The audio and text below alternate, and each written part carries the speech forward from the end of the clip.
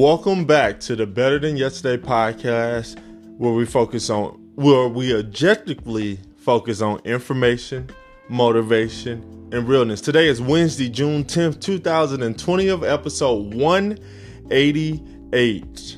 All right, first topic. You're gonna make mistakes to grow. I just think making mistakes is part of growth. None of us there's no such thing as a utopian. None of us is perfect. There's no perfect being. Even like they say robots are perfect. That's not true. They have faults and you have to fix them and stuff like that. So nothing is perfect. No system is perfect. No plan is perfect. You want to get as close to it as possible, but nothing is perfect. So you're gonna make mistakes out here. You're gonna fall. You're gonna have to get back up. You're gonna have to learn. Sometimes you bump your head doing the same thing multiple times. So it's just the whole point of this is the process, the maturation process. I feel like you're gonna make mistakes. You're gonna learn. You're gonna mature. Hopefully you're maturing and understanding what's going on and what it took, so you won't have to go back down that road. Topic 2: Drew Brees reflection. I just wanted to discuss that whole situation with Drew Brees. Basically, he tried. First off, I just like to say that I forgive Drew Brees. Not that it matters much that I forgive him or not, but I do want to say, like, Drew Brees, I don't think he's a malicious guy. I just think he was just a little bit tone deaf. Like, I just think he was just tone deaf. That's all. Just a situation where it was like, it was like I was discussed with the All Lives Matters thing yesterday. It's like, right now we don't need to talk about the military. A lot of people were so upset with Colin Kaepernick kneeling for this very issue that popped off all the social unrest that we got going on now with police killing unarmed black men. And so he just, he made it about the military. And as I said yesterday, when we tell you, or when someone tells you, for that matter, we could talk about all situations, what they mean. They show you, ask them what's going on. You take it a certain way, but they tell you what they mean, and you still manage to be upset about it at another term. Then you don't really hear. You're not really hearing. You're not really listening. So for Drew Brees to go, my people, they serve for the flag. Drew Brees, let's just be honest, man. I'm gonna just tell you a lot of truth. I think 40% of black people are in the military. Now think about that. 40% of black people, or 40% in the military is black people. Just think about that logically. There's only 13% of black people, 13 to 15.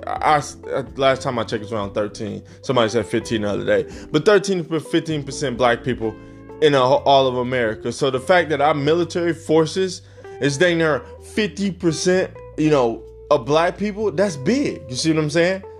So I have family members. I have my dad. He was in the military. My aunts. All these different people, family members that served in wars. Not necessarily all served in wars, but they served in the military.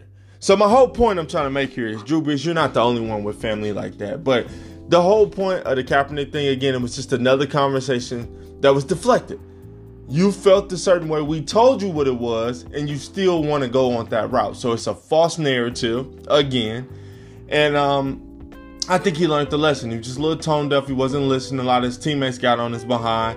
And for me, I just think, I think he's a good guy. I just think, he comes from a little bit of privileged background. He don't fully understand. Now, he plays with the guys, and it's a little different. Those guys are multimillionaires, at least six figures. I'm sure the lowest guy on the team is like $400,000, $500,000 a year in salary. So they're not your normal guys. They're not your normal black people. They're outsider, but they didn't start that way. They worked hard to get there. But I just wanted to reflect on Drew Brees. Like I said, I forgive him. Just a little toned up, but I think he's listening. He's gathered the information and moving forward.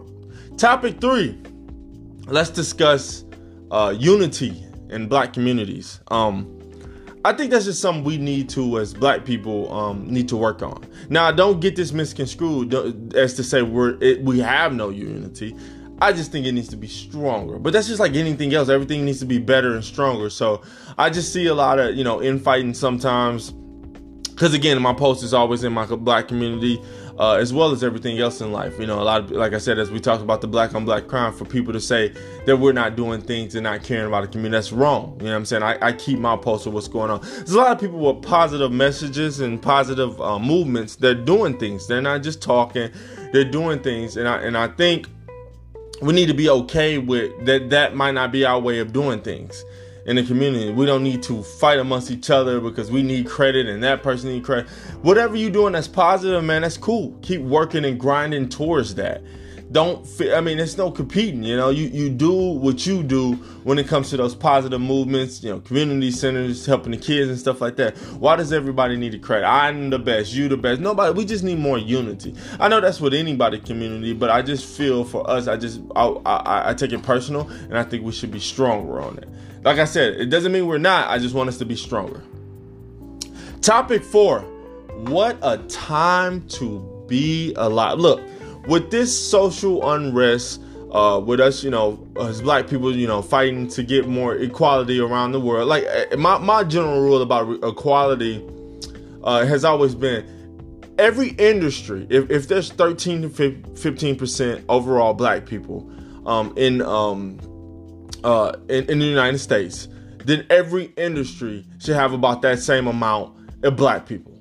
Like at least that amount. Because what that says is we're integrated in every industry as we should be. Because we're not all just, everybody ain't just no rapper and no sports star and stuff like that. There's a lot of intelligent brothers and sisters out here. So every industry should be cool with that. Now, that's not the point of this topic. The whole point of my topic with this is I notice now that people are calling racist people out, bringing up things. People are losing their jobs, they're losing money and things like that. And that just, for me, it just shows, there is some progress here. There is some action. Like literally companies are doing what it needs to be done when they see these certain situations. So I'm just proud to see. I saw talk about Mars Schott, former owner of the Cincinnati Reds. She died years ago, but she was like a blatant racist lady.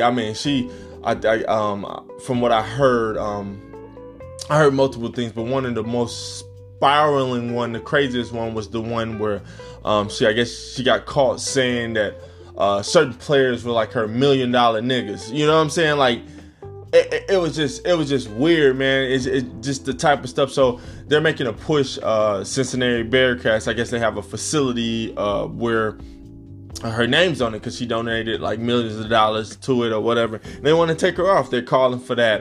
They're calling to take some racist stuff off in Clemson, and that's in Carolinas or whatever. Clemson. Some of the stars are calling get names out that.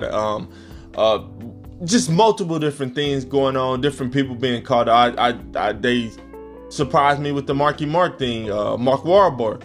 He has multiple hate crimes, not just black people. Vietnamese guy, I believe, Korean or Vietnamese, one of the two. I'm not saying they're the same. I'm just saying it was one of those two.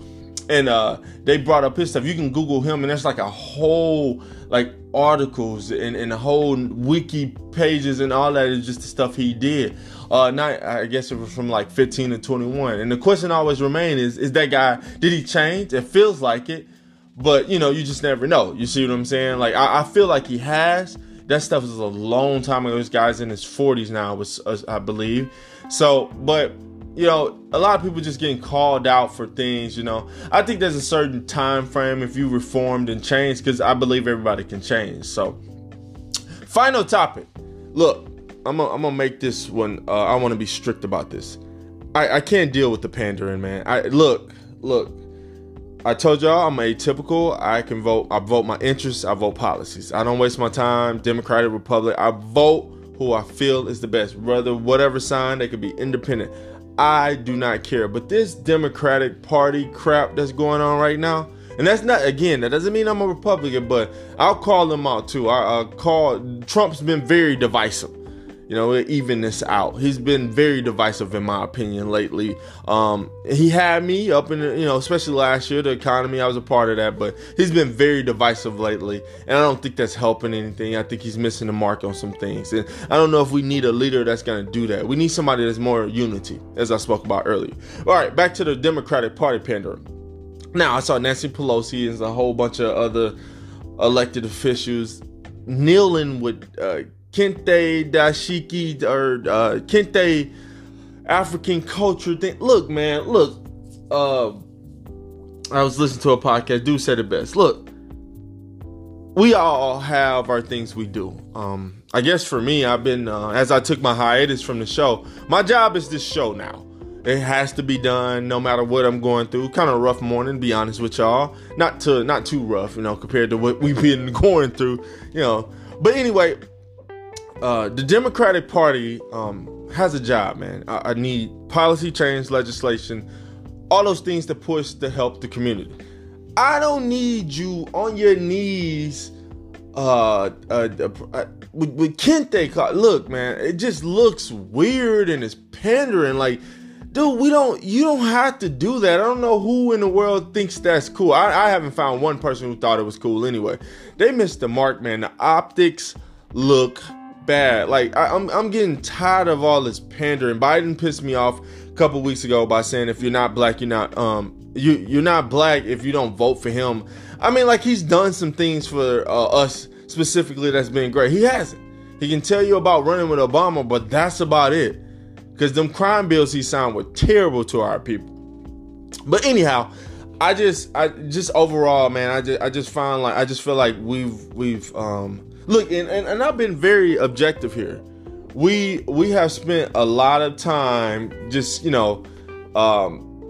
we spent a lot of time just letting this pandering go on, and just they granted our votes, and we just okay with it. It's just like, we just give them our votes. I grew up where my family was mostly Democratic and all that. But I'm over it, man. I'm over it. I have to admit to you, I listen to Rush Limbaugh, because I like to get both sides. I listen to far right, I listen to far left. And even he said it, which I thought was very interesting, was like, we still have all these problems. So these people we've been electing, supposedly from the Democratic side, I mean, they haven't done anything. Our problems seem to get worse or remain the same for that matter. So I see a little push lately. We're putting the pressure on them. So other than that, man, the pandering has to go, man. Throw that out the window. I don't need you kneeling with no Kente African culture. Look, I wouldn't even do that. I'm not African. As I told y'all before, I'm black. I don't know nothing about no Africa. I'm a descendant of that, but I'm more care about my ancestors that came over here, So other than that, I just wanted to bring that up because the pandering has to stop. Anyway, thanks for listening to the Better Than Yesterday podcast. Again, today is Wednesday, June 10th, 2020, episode, I believe it's 188. I'm going to say it best. Go out there and attack those goals.